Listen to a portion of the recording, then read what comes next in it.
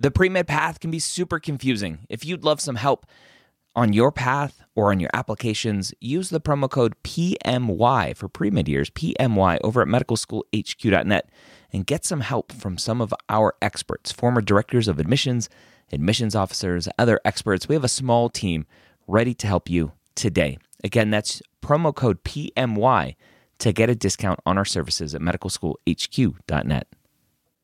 If you're applying to medical school in 2022 to start medical school in 2023, join me Wednesday or Thursday, Wednesday night at 9:30 p.m. Eastern or Thursday at 11 a.m. Eastern at premedworkshop.com. Go register today. I'm going to show you how to tell your story in your application. Again, that's premedworkshop.com. If you are applying to medical school in 2022, be there or be square.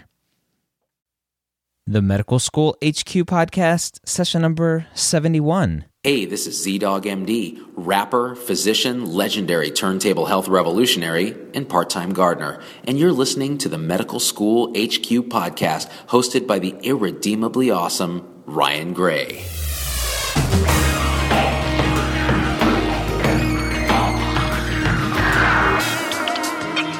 Welcome back to the Medical School HQ podcast. I'm your host, Dr. Ryan Gray, and I believe that competition amongst your pre-med and medical student peers is detrimental to becoming a great physician.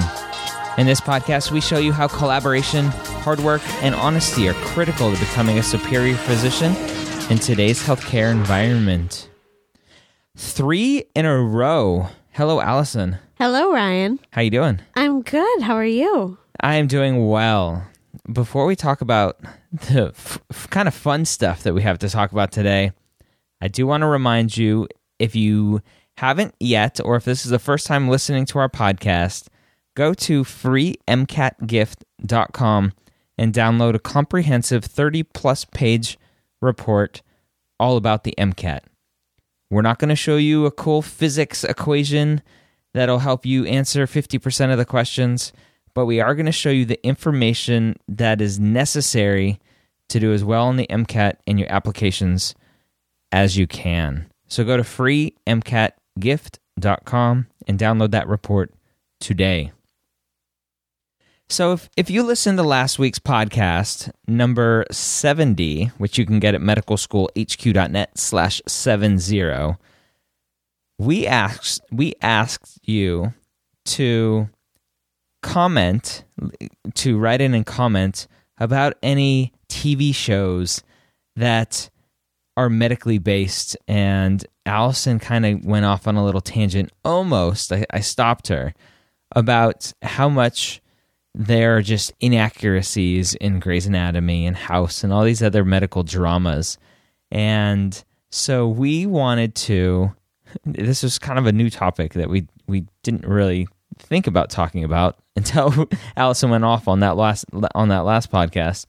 But we're going to talk about kind of a Mythbusters, what goes on in TV dramas and what real life is like for a physician during residency as an attending, and kind of maybe burst your bubble a little bit. If you think that you're going into medicine because you want to be like Meredith Grey in Grey's Anatomy, then we have some heartbreaking news that that's not really what it's like. Yeah. So, Allison, let's start off by talking about what, in your mind, looking back at all the TV medical dramas that you've watched, and now being an attending physician, what has been maybe the most accurate TV show that you've watched that portrayed medical life as accurate as it could? Ooh, I like this question. Definitely, without hesitation, ER. Still a fantastic show, I have to say, in my humble opinion. After having become a physician, I would still watch that show. I think they do a really good job. Part of the reason is that Michael Crichton, who was the creator of the show, was a physician himself. Yeah, many of you might not know that.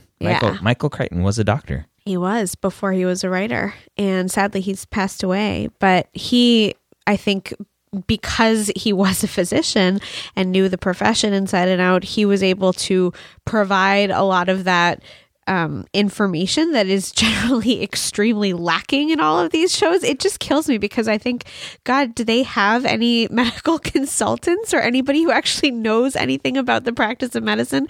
Because some of the errors that are out there are just so egregious, and I just want to tear my hair out when I see them. But yeah, ER did a really good job. It shows a very busy emergency room in the heart of Chicago, and it's now been off the air for a bunch of years, but it shows real people and real doctors and nurses and medical assistants and medical students practicing medicine, and how it's not all glory, it's pain and sometimes miserable. And it just, I think they did a good job in showing different patient cases, patients coming in with different problems, and what it really can look like when those patients are treated for those problems.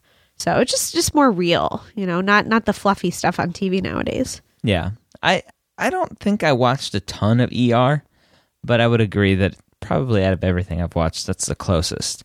Now I'm going to give a plug for a show that the majority of people that I've talked to say it's pretty good at mimicking real life, even though it's a comedy. And I'm giving it a plug. I never really watched the show, but a lot of people say Scrubs is very close to what life is like as a physician. Yes, and I'm personally a big fan of Scrubs. I haven't seen all the episodes, but Scrubs is actually based off of the place where I did my internship. Scrubs was based off of one of the Brown affiliated hospitals, and it's really cool to think back on that. And there were actually some people who were modeled after in that show.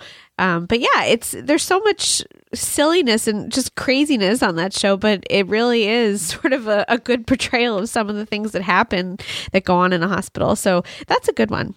Yeah. And Zach Braff is hilarious, and the other people on the show. It's good stuff. So let's talk about some of the Grey's Anatomy, some of the more poorly done medical shows. And we're not saying that Grey's Anatomy is a terrible show, but what we're trying to kind of come across and let you know is, if you're watching Grey's Anatomy as a pre-medical student and you are kind of picturing yourself in that role, then you need to stop watching Grey's Anatomy, because that's not what medicine is like. So one of the biggest things and Grey's Anatomy, I think, had just started when we started medical school. Yeah, I think it was in its first year. So Yeah. it was fun. We all used to gather around. We would sit around and watch it. Yeah. Because we were the new medical students. So this was what life was going to be like. But let's talk about some of the inaccuracies. Let's bust some myths on Grey's Anatomy. Mythbusters. So, sex. In Grey's Anatomy, everybody's having sex. Residents with attendings, residents with patients, residents with residents. Does that ever go on? So not in any of the experiences that I had or saw personally. I think, so it's interesting actually, because if you read House of God, which is a great book about what it's like being an intern, it's a personal account from a physician who's now a psychiatrist. That book is filled with sex too. And I remember reading it right before my internship and thinking, oh my God, this is crazy. This book is like a pornographic novel. That's what Grey's Anatomy, a lot of these shows are based off of that book. Yeah. And so it's funny because when I've talked to some of the nurses that I knew when I was doing my residency training, they would talk about how years ago, like 20, 30 years ago, because they've been there that long, there were some residents who would kind of shack up with a nurse or two. Well, when you spend 36 hours or 72 hours, and that's the only place where you had time to have sex. Right. And you may not be seeing your family ever. Yeah. Also, I think just it really, on a more serious note, if you think about the culture of medicine and how it's changed over time, there was this sort of, I am the doctor, you are the nurse. And there is still some of that, but I think medicine used to be male doctors and female nurses. And there was that lusting after people that you were at work with. And even just think about what people wore back then. And I know I'm not really being clear about when back then was, but it was definitely not recent. Nurses used to wear these little skirts and dresses. And now look, people are wearing, a purple or green scrub outfit. It's not the most like flattering thing in the world. It works, but so it's just changed, right? The whole kind of culture of medicine and so it's just, but it's funny to think about, maybe 30 years ago, people were having a lot more sex. I can tell you now, and Ryan can speak to his own experience, we are not seeing times when residents are sneaking off together during call, or a resident is running in and having some, little whatever with a nurse. It just doesn't happen. Number one, you're far too busy for that. So maybe Ryan and I were just really busy hospitals. Maybe where it's quiet, people have time for that stuff. But that's just not realistic. It's not what's happening. Yeah. And relationships with patients is a huge no-no. Big no-no. It's just not allowed, period. Yeah, you can get your license revoked for doing that. And actually, it's interesting. So something I learned not that long ago, maybe a few years ago, a physician and a patient, it is possible at some point for a physician and a patient to have a relationship, but obviously, or maybe not so obviously, let me let you know, if you have severed all ties with that patient in the sense that that patient is no longer your patient and being cared for by someone else, at a certain point in time, it actually is okay. It is ethical. It is acceptable for you to have a relationship with that patient, even a romantic one. However, interestingly, if you're a psychiatrist or you're seeing that patient from a mental health perspective, it's never okay. So even if you stop seeing that patient and it's years later, you're never allowed to have a romantic relationship with that patient. Isn't that interesting, right? That's interesting, yeah. Yeah. So anyway, it is so not okay to have sex or anything even resembling it with your patients. So that is just not happening. I remember when we watched the first season of Grey's and Izzy and Denny were shacking up in the hospital. That's not okay. How do you remember their names? I don't know. I have a weird memory. Anyway. So. All right. Another thing on Grey's Anatomy that I remember clearly is it's Seattle, right? I think it takes place in Seattle. Seattle Grey's. And so one of the things that we always saw was everybody sitting outside, enjoying a leisurely lunch. First of all, in the sun. It's Seattle. It's not sunny in Seattle. Yeah, failure number one. So that's failure number one. But number two, I don't remember many times being able to just kind of kick my feet up and relax and sunbathe during the middle of the day. Yeah, not happening. I mean, there were so many, even as a medical student, a lot of times you're so busy. And also, by the way, if you're a medical student, you're going to that noon conference, you're going to an educational session. Your school is not going to be saying, oh, hey, take an hour for lunch and go and do some sunbathing and come back. No, they want you to be educating, learning. And so medical students wouldn't have been outside. And then residents, yeah, you don't have time for that. You are rushing to the cafeteria or maybe to that noon conference, and even if you don't have time to actually sit in and listen, you're grabbing food, shoving it down your face, rushing back to work. So that kind of like feet up on those chairs outside the hospital is such a joke. Yeah.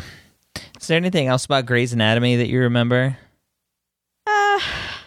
I think, yeah. I mean, just the focus on the drama of it, the sex. Yeah, it's a drama. Yeah, I mean, folks. it's a drama. They want that. That's what the producers, that's how people get hooked and excited and blah, blah, blah. So the attendings yell at the residents a lot. That's normal. Yeah. That happens. It does. It does. One thing, they're surgeons. They're doing I think it's just a general surgery residency. Uh-huh. They always seem to be fighting over the operating room of clawing to get the best procedures and work with the best attendings. Yeah, they're very cutthroat. It's true. Very cutthroat. That just doesn't happen. That doesn't happen. And you know what else? They make it seem like if you're doing a general surgery residency that you do everything surgery, like all the different subspecialties. You're a cardiothoracic surgeon. You're this surgeon. You're an ortho. You're this. You're that. You're a neurosurgeon. Like as an example, a neurosurgical residency is 7 years usually, and it's separate. It's very specific. Yes, neurosurgeons do have some general surgery training, but you're not going to be in there like Meredith and the other guys. They're all like, one day they're with neurosurgeon, McDreamy, and the next day they're with McSteamy in the ortho lab and blah, blah, blah. Wow, you know too much about the show. You do, you do rotations and stuff. And so as a general surgeon, you are rotating around. But they make it seem like you're always with all the different subspecialties, and that's not true. Yeah, that's true. Yeah, definitely. All right. Also, just the amount of stuff that happens that goes wrong. I mean, that's just, again, also part of it being a drama. But it's, how many bad, terrible tragedies can one hospital go through that are, I mean, it's a little... obviously hospitals do deal with tragic accidents where, a lot of people come in and they're injured and a bus accident or something. But it seems like every time you turn on Grey's Anatomy, which I don't anymore, but every time I had, you're seeing like some cataclysmic thing happen and they're taking care of like all of these, victims, and it's just outlandish. TV ratings wouldn't be very fun if it actually portrayed what a real But see, that's what's so funny though, right? Like ER did. I mean, ER had its share of different tragedies and things that they faced as well, but it was more lifelike, and I think ER had some pretty stellar ratings. So yeah, it's true. And less sex. Yeah. So I want to get into probably the show that we watched the most or for the longest time together. But in the end, I had to stop watching because you would yell at the TV the whole time. Oh, I know what you're talking about. House. Oh, House. What is it about House that you just didn't like? Oh my God. What did I like? There was nothing left. So the funny thing is, I remember I loved House when it first came out. And again, I think it was early on when we were medical students and we were in our first year. I think first and second year, I thought House was so awesome. And then we got into our third year and I realized how much BS there is in that show. And it just made me crazy watching it. There were so many things about it that were just so wrong and so annoying. Oh, and Ryan's right. I literally we'd sit down to watch an episode and I would just start yelling at the TV. And at some point he's like, this is ridiculous. We're not doing this anymore. Yeah. So what's one of the biggest things in House that you just, as a physician now working, that you just call BS on? Okay. Well, the fact that they all do everything. I mean, so if you look at House and also, by the way, I guess they're not residents. They're not even necessarily fellows. I think they're all attendings, but they're like, it's weird. They're like his minions. Yes. His minions or his apprentices or apprenti. He like handpicks them. He like goes to Cuddy. Is that her name? Cuddy? Yeah. See who has a good memory. He goes now. to Cuddy and says, I want to work with these three people and they're mine now. Right. And then these people somehow have the training to be able to do heart surgery 1 minute. And then they're radiologists interpreting scans. Oh, and then they're in the lab and they're processing gram stains and looking under the microscope. It's so ridiculous. So it's just a joke, right? I mean, one physician has a certain set of credentials and is trained in a certain field. Sometimes physicians do get double boarded and things, but the idea that you go into a hospital and the same physician is doing all of these things is silly, right? It doesn't happen.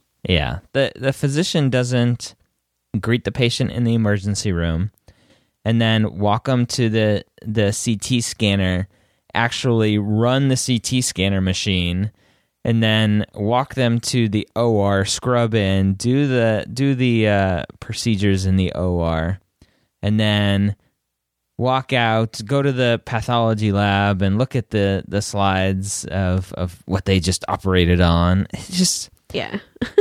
And then, oh, by the way, they're also in the room when the patient codes and needs to be resuscitated. And yeah, it's pretty silly. That was a huge pet peeve. Yeah. And so one of the most favorite things that I wish we did more as physicians was break into people's houses. Who does that? You know, that actually was probably a saving grace sometimes because it was just so funny and so entertaining that they would do that. But yeah, sadly, we do not have the authority to break into houses. It's okay. I'm a doctor. Let me in. Let me find where you've been hiding this nasty bacteria that's killing you. It's like so silly. Yeah. But the other huge pet peeve, which we've talked about, is what does it say on House's door about what he is? He is a diagnostic something or other. Yeah, he's the head of diagnostic medicine. Yeah. Excuse me, that's what we all do. Yeah.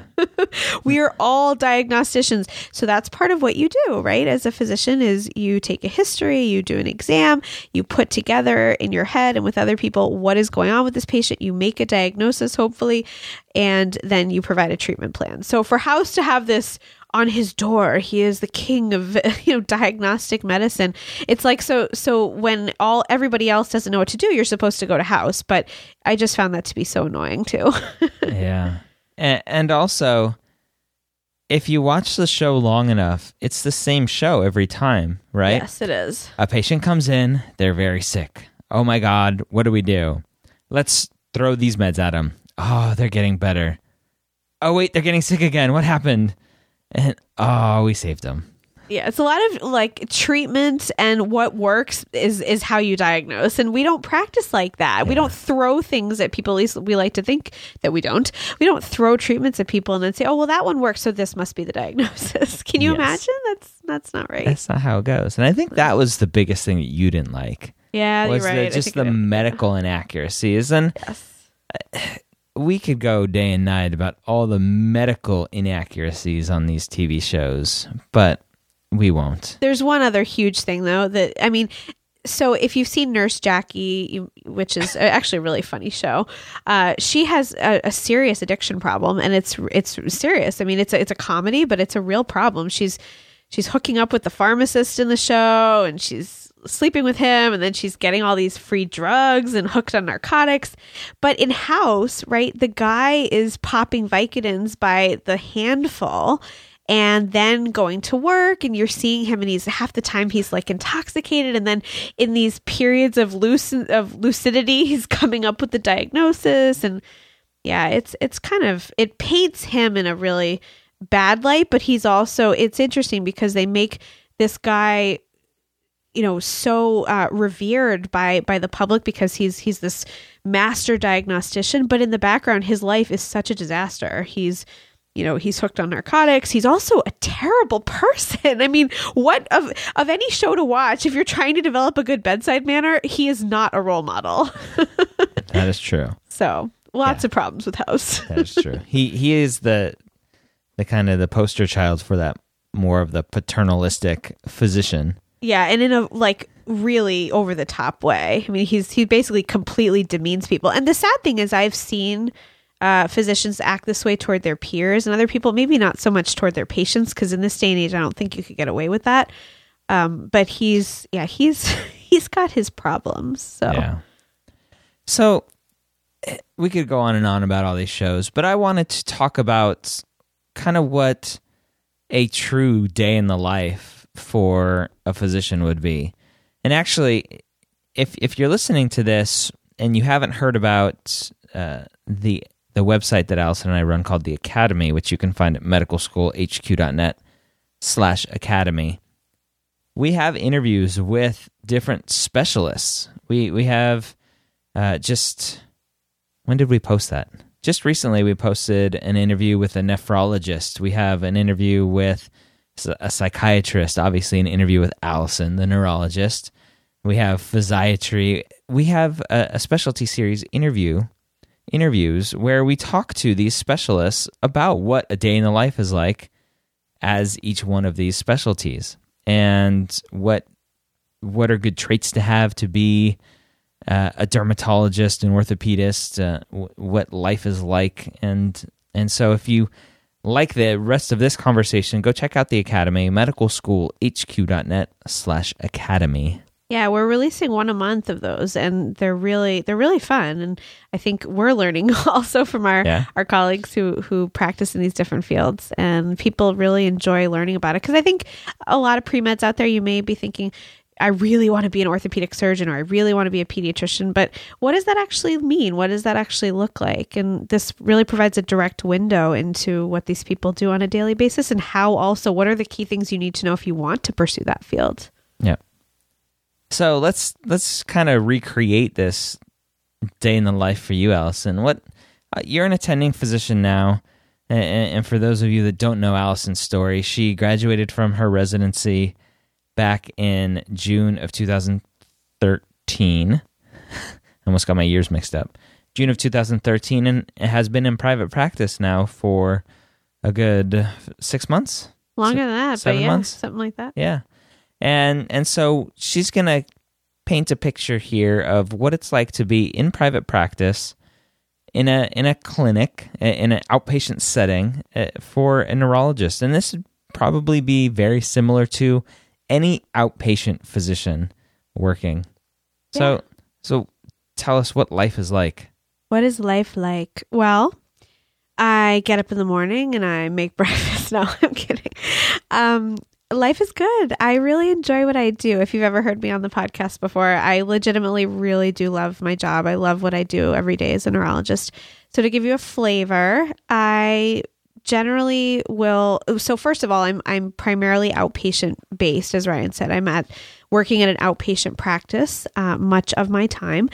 I do some amount of inpatient consultation work as well, which is right now about 8 weeks a year with some weekends and nights in there.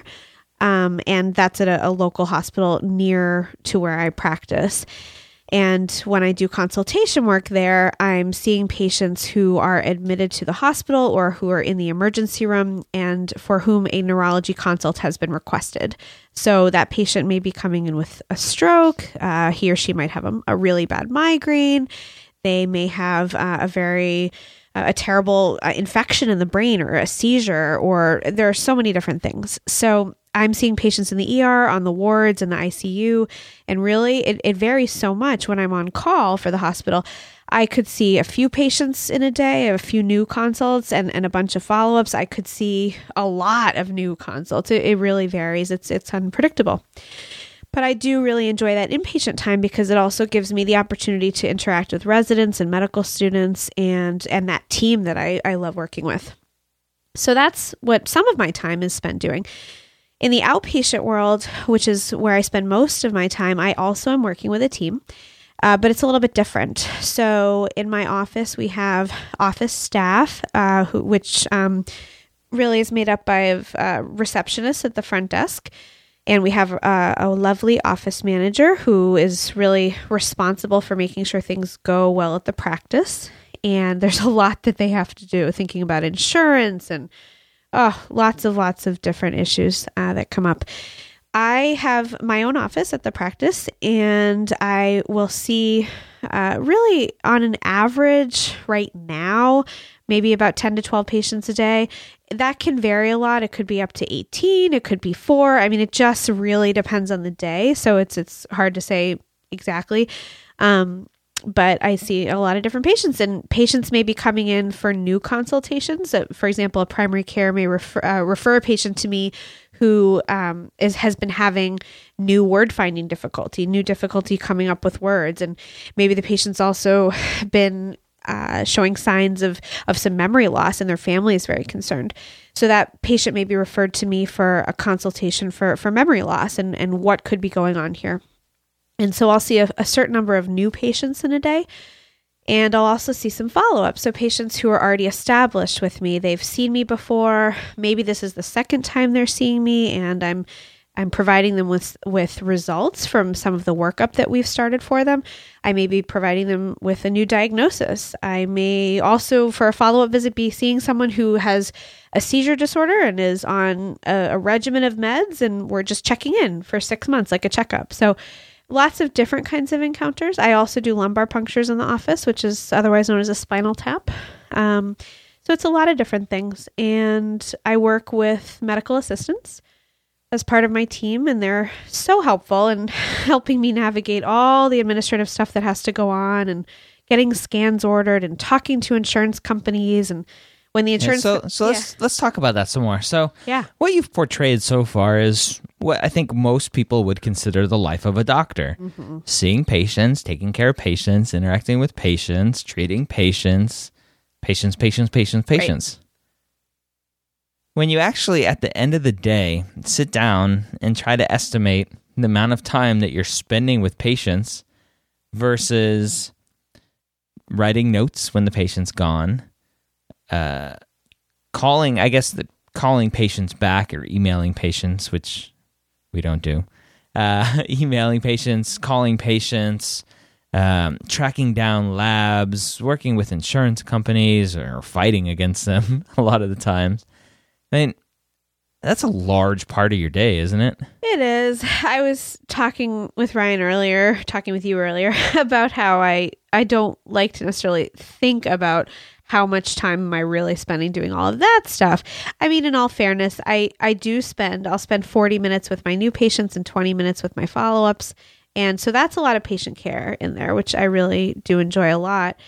And Ryan is right. I spend lots of time responding to patient phone calls and responding to primary care physicians who are maybe emailing me about issues that have come up with our mutual patients.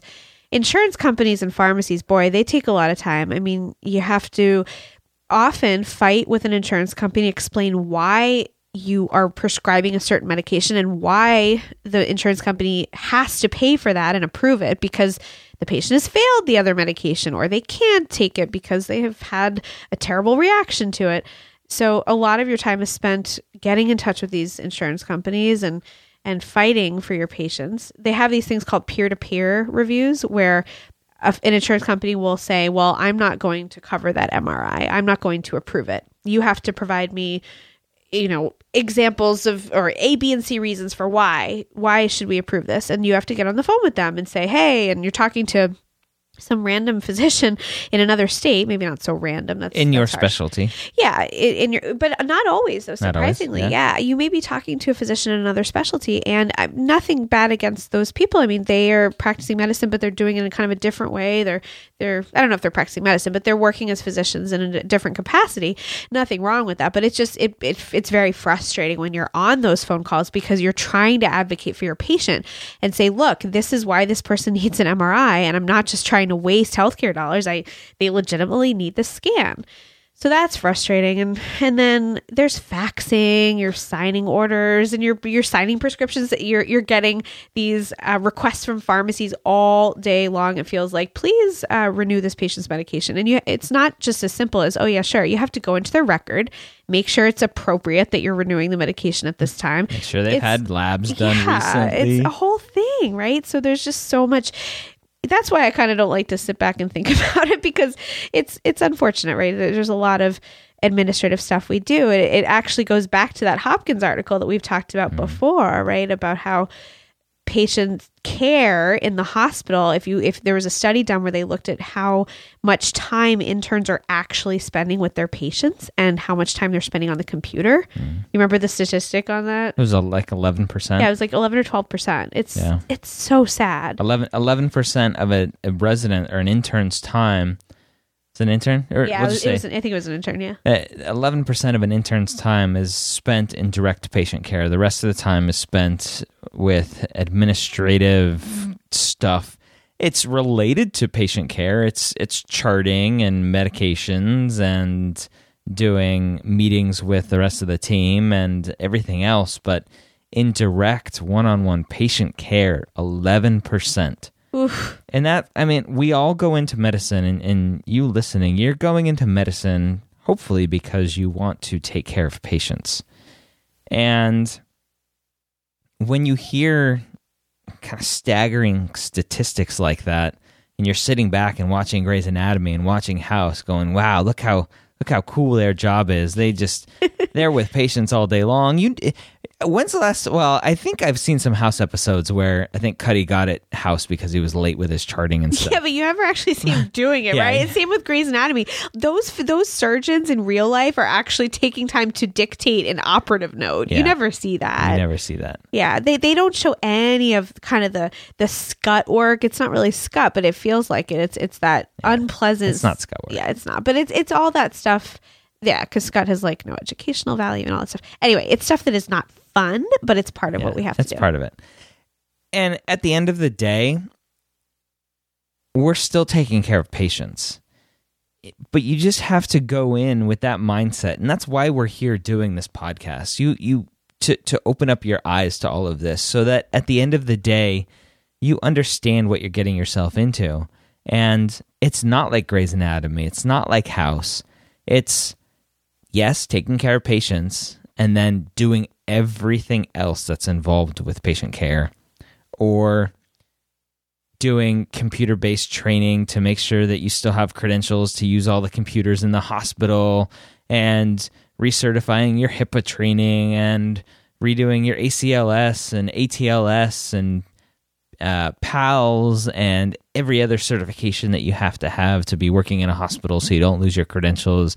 And oh, by the way, if you're board certified, then you need to make sure you're maintaining all your continuing medical education units and going to conferences so you can get lots of units, education units in one kind of bundle.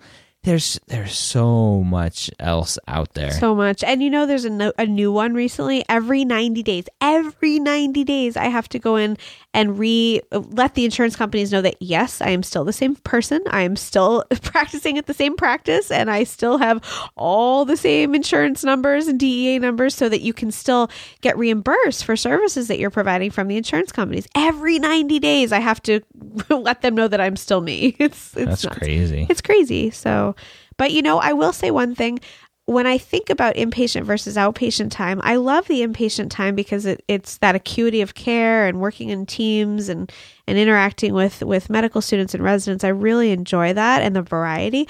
But in the outpatient setting, there's almost more dedicated time built in with patients, because your visits, you have 40 minutes with that patient, and you don't always necessarily use all of it, or you have that 20-minute visit with the patient. But some days I feel like I'm spending more time interacting with the patient, one after another, because it's actually built into my day. Whereas in the inpatient setting, you may fly in, for 20 minutes on a consult here and then 40 minutes on another. And it's just, it feels like you're kind of sitting more at the nurse's station for more of the day. You're with that computer, and the computer's not your patient, So Not at all. A necessary evil in a certain sense. So yeah. And actually, pre-meds out there who are scribing now, I mean, that's a whole interesting concept, and it's great, I think, because a lot of us as physicians, we moan and groan about how much we are kind of a slave to the computer. And explain scribing real quick for somebody that doesn't know. Oh, sure, definitely. So, scribing is a newer thing it's actually not new at all. It's not new at all. Okay. It's very old. That's making a resurgence. Yeah. Well, and a scribe, I mean, that was like ancient Egypt, I think, right? Where they had people who would just write down what was happening and would be the writers of telling the stories of what was going on at the time. So, but in medicine now, they have positions where a medical student, or not a medical student, but a pre-med or maybe anybody that wants a job. Anybody that wants a job can come in and be hired to actually run around with or walk around with a physician. Often in the ER is where these folks are working, but it could be in other places as well. And they're actually documenting for that physician or other healthcare provider what is going on during the visit with the patient. And I've also seen this being used in primary care settings. It's great because if a physician has 15 minutes to go over the entire history of how a patient's been doing for an annual visit and do the exam and everything, and then now you're up to your next patient, and keep going, you don't have a chance to even have 2 seconds to get all your thoughts down on paper. So scribes allow that. Yeah. And if you don't have a scribe, then you end up, what Allison typically does is she comes home at the end of a long day and then works on her notes at home.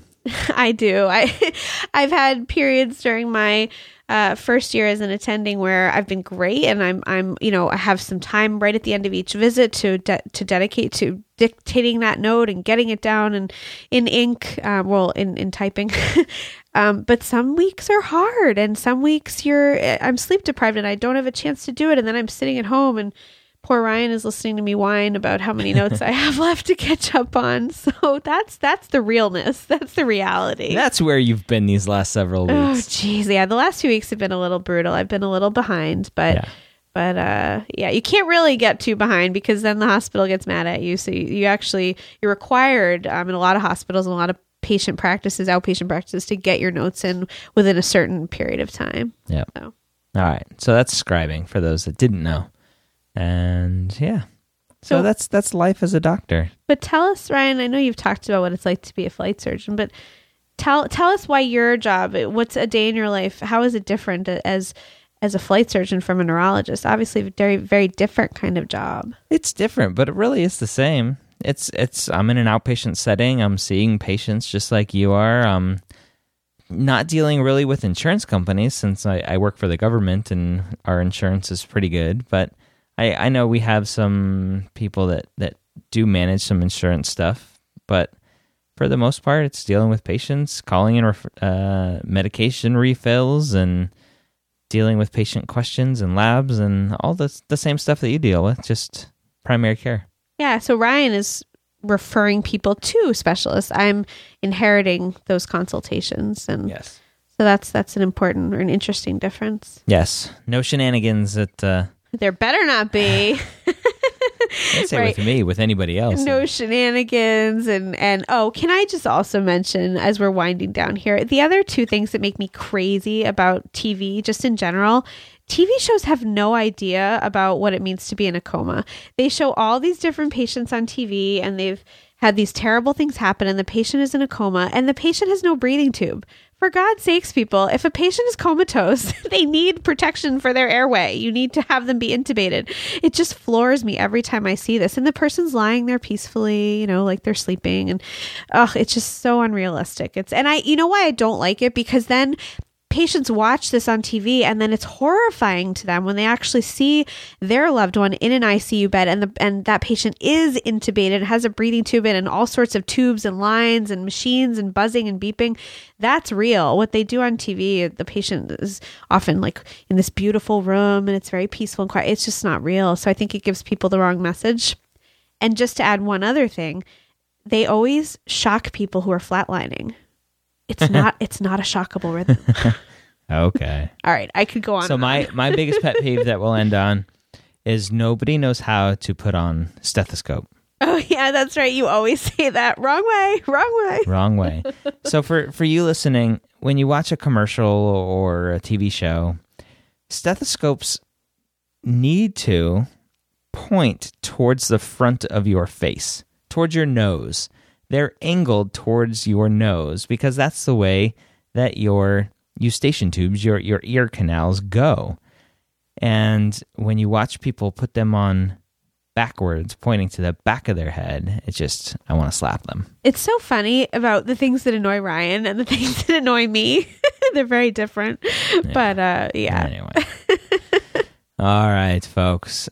That was 3 weeks of a little bit different content. Yeah. But I think last week's when we started getting off on that tangent of medical shows, we needed to talk about them a little bit and kind of paint what really happens in medicine. It's not all guts and glory. It's a lot of administrative stuff.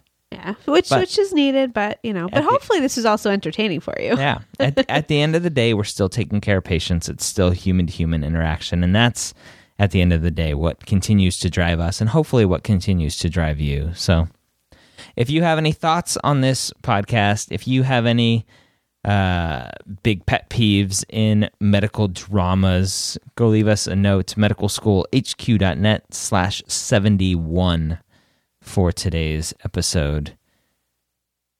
If you're on Twitter, come say hi to me. I am at Medical School HQ. Allison is at Allison_MSHQ. If you found today's show entertaining and somewhat informational, go to medicalschoolhq.net/iTunes if you have not done so already, and take a minute of your time, if you would, and leave us a rating and review. Doing so greatly improves our visibility in iTunes and allows more people to find us when they're searching for valuable podcasts to listen to. So we thank everybody that has done so. We're up over 140 5-star ratings, which is amazing. Thank you so much. So, again, I hope you got a lot of great information today that will help better guide you on your path to becoming a physician. And as always, I hope you join us next time here at the Medical School Headquarters.